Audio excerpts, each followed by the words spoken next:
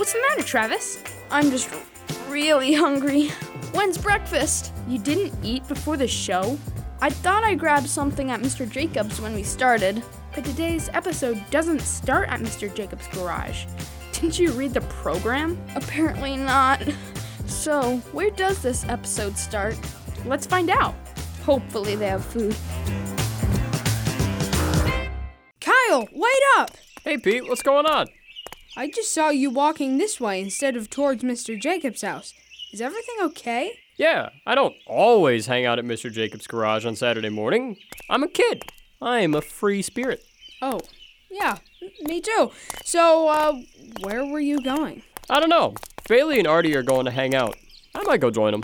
Artie and who? Ah, right. They're a bunch of kids you probably haven't met yet. They're a little older. Kyle! Peter, come quick!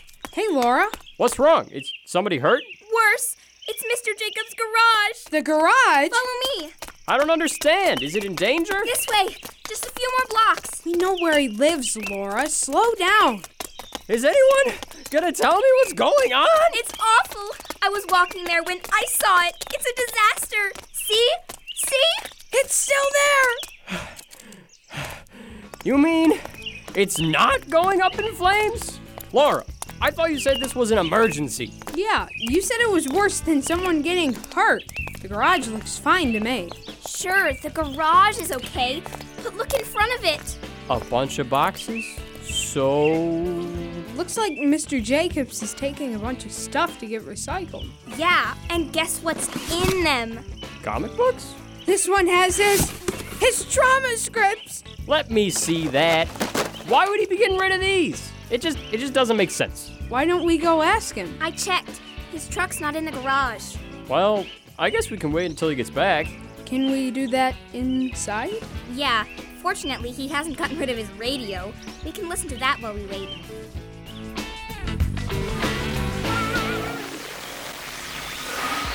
Oh, hey kids. I'll be right in. So, how are all of you this morning? We're okay, I guess. That sounds good, Laura. Is everything all right? We had a couple questions for you is all. Questions? That's starting the Saturday off with a bang? How can I help you? Why are you getting rid of all those comic books? And all of your drama scripts. We like those. Getting rid of my drama scripts? Oh, you mean those boxes out front? Yeah, those boxes. The ones with the comic books and drama scripts in them. All right, Kyle. I get it. You kids have nothing to worry about. Those are extra copies that are taking up too much room. All of my original copies of the scripts are right here in this file cabinet. See? Oh, good. But what about those comic books? We like those too. Don't worry, Peter. When I buy comic books, I buy a whole lot at a time. And when I find one I already had, I toss it into that box to send them off to the thrift store.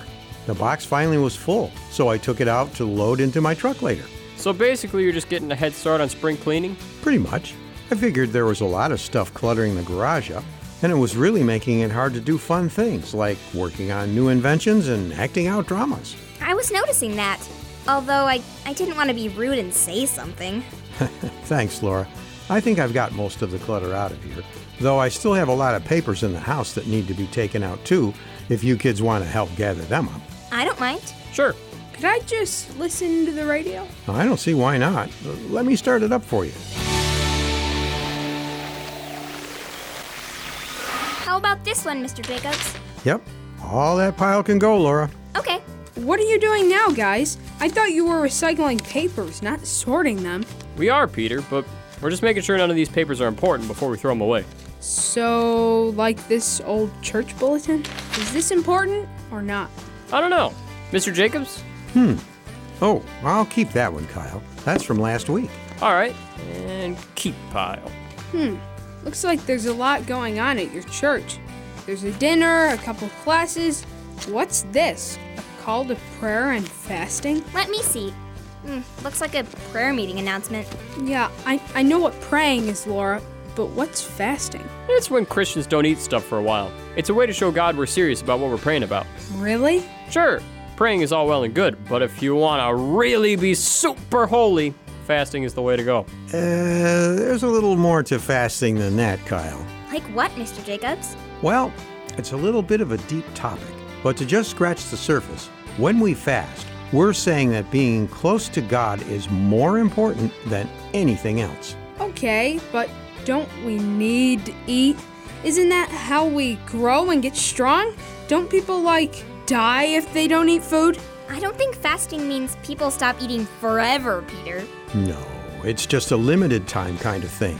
Fast can be a few days or even just a few hours. The point is, especially in America, we can get used to having food whenever we want. And if we don't get it, we can get kind of cranky. I know I sure can. Yeah, especially if it's dinner time and my parents haven't even started cooking it yet. It's not wrong to want food, but sometimes it can become so important to us that we start to think that it's the most important thing. We get upset and maybe a little scared when we don't have it. But like God tells us in Deuteronomy 8:3, following Him is just as important as eating, and He is the one who really gives us life. Huh. So it sounds like fasting might be a way to make sure food doesn't become an idol? An idol? Who makes idols out of food? That would just be weird.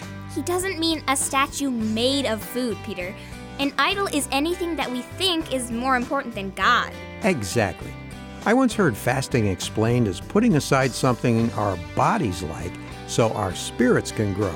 And I like that thought. Okay, this might surprise you, Mr. Jacobs, but all of this isn't the easiest thing to understand. You don't happen to have a drama script that can explain it a little better, do you? I might have one somewhere. Let me go find it. And we'll listen to the radio while we wait. And now, from the garage of Lionel Jacobs comes the seaworthy drama, The Dry Dock, an artistic explanation of the biblical subject of comfort. Phew, that was a mouthful. Once upon the briny deep, there was a small ship. Ahoy there, me hearties. I'm not quite a schooner yet, but my captain loves me just the way I am. Aye, that I do, me love. The entire crew loves you. You're the best vessel that ever did sail. Back to your station, sailor. I'm the captain of this ship, and I says when you can compliment her. Aye, sir. The ship would sail far and wide across oceans, through channels, and around capes. It's a good life. The wind in my sails, the sea at me prow, and adventure in me hull. Where to next, Captain? I'm charting a course to Port Cottonwood. It's not far from here, and I have you scheduled to be dry docked there. Dry docked? I don't like the sound of that. Fear not, old girl. There's nothing to it. You get all the water pumped away, and then we get to work on your keel. It's probably quite the sight after all these years. Oh, okay. All of this talk about being taken out of the sea was making the ship a little nervous. She had seen shipwrecks where other ships had been washed up on land, never to sail again. And these thoughts sent shivers down her stern. I'm sure the captain wouldn't let that happen to me. I'm sure.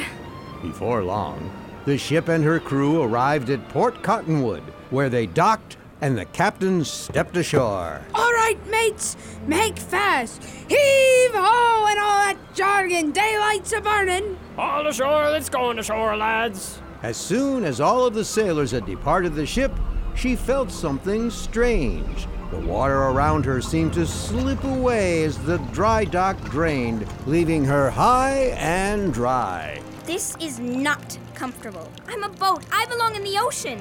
Hush now, lass. You're not going to be stuck like this for long. We've just got to do some work on you, is all. Take a look. The ship looked at where the captain was pointing and saw exactly what he meant. The part of her hull that usually was underwater was covered in barnacles, seaweed, and all manner of shellfish. Oh, I had no idea that was there. How embarrassing. Fear not, love. We'll scrape you down and you'll be lovelier than ever, if that were ever possible. Sailor, what did I say about compliments? Get to scraping. Sorry, sir. Scraping now, sir. It was a trying time for sure. But when she awoke the next morning, the ship found herself back in the water. That's it? Are we done? Aye, my beauty. Let's set sail and see how it feels. Raising anchor now, Captain. And with that, they fairly flew out of the harbor and returned to the open ocean. The ship was surprised how much faster and freer she felt. I feel so light and quick. I can't believe how much better this feels. It's almost as if your captain knows what he's talking about. Where to now, Captain? I'm ready for anything. Very well. Set a course to Bermuda. I hear tell there's some adventure to be had there. Something about a rectangle or some sort of shape. The moral is that God sometimes takes us to places we are afraid to go. Maybe He wants us to try something new or talk to someone we've never met. He might even ask us to give up something for a while, like the internet or a game or even our favorite foods. Doing something like this can be hard, but through these times, God is working on us, and the changes He has in store will be amazing. So, Mr. Jacobs, let me see if I got this straight. Okay. We've been talking about fasting all morning, and in the story about the ship, you said God can make awesome changes in people when they do something hard like fasting. Yep. So I guess I want in. You want in? Yeah, me too. I want God to do cool stuff in my life too. Yeah, how do we get started? Teach us how to fast. Whoa, okay. There's a few things I need to explain first. We're listening. Right. Well, first off, something we need to realize is that fasting isn't something to do because you think it's cool or because it will get your attention. Okay, I'm pretty sure we weren't thinking this is gonna make us famous or something, Mr. Jacobs. Maybe not, Kyle, but it is something that was a big enough problem that Jesus talked about it in Matthew 6, so I figured I'd mention it. Okay, not something to do because we want to be cool. Got it. Secondly, it's not a way to get God to do something that we want Him to do. Sometimes people think that if we do something drastic, God will hear us better or something. That's not how it works. Yeah, we've talked about that before. Praying isn't like a magic spell that makes God do what we want. James 4. It also reminds me of a story in 1 Samuel 14, when a foolish king decreed that none of his soldiers could eat food until his enemies were defeated. What happened? I'll let you look it up yourself, Peter, but I'll give you a hint. Lots of people got hungry. Okay, so we've talked about how fasting doesn't work. So how does it work? Simply put, fasting is a way we tell God that we want to be close to Him. We are putting Him ahead of anything we want to do, and instead putting what He wants first. Got it. So how do we start? I think when it comes to you kids, I would start by talking to your parents before you do anything. Our parents? Why? Do they have to fast with us or something? Not necessarily, but they are the ones who are responsible for you. God put them in charge of what you eat and how you grow close to Him. So if they tell you to eat and you disobey them, well, breaking God's commandments sounds like the opposite of trying to be closer to God, to me. So it's best if they're part of it. Right. But what if they say I have to eat? In that case, Laura, I would say maybe fast from something other than food. You can do that? Yeah, like what? Internet, games, desserts. Use your imagination. As long as it doesn't make you do something that goes against what God tells us to do, I think fasting from anything works. I think I'll have to talk to my parents anyway, just to explain what you said. Yeah, me too. Good plan. Now then, I've got to get these boxes out of here. You guys sticking around? Nah, I was gonna go over to Bailey's. We're heading out too. Have a good day, Mr. Jacobs. You too. You coming, Peter? Yeah, I was just turning off the radio before we left. Oh yeah, good catch.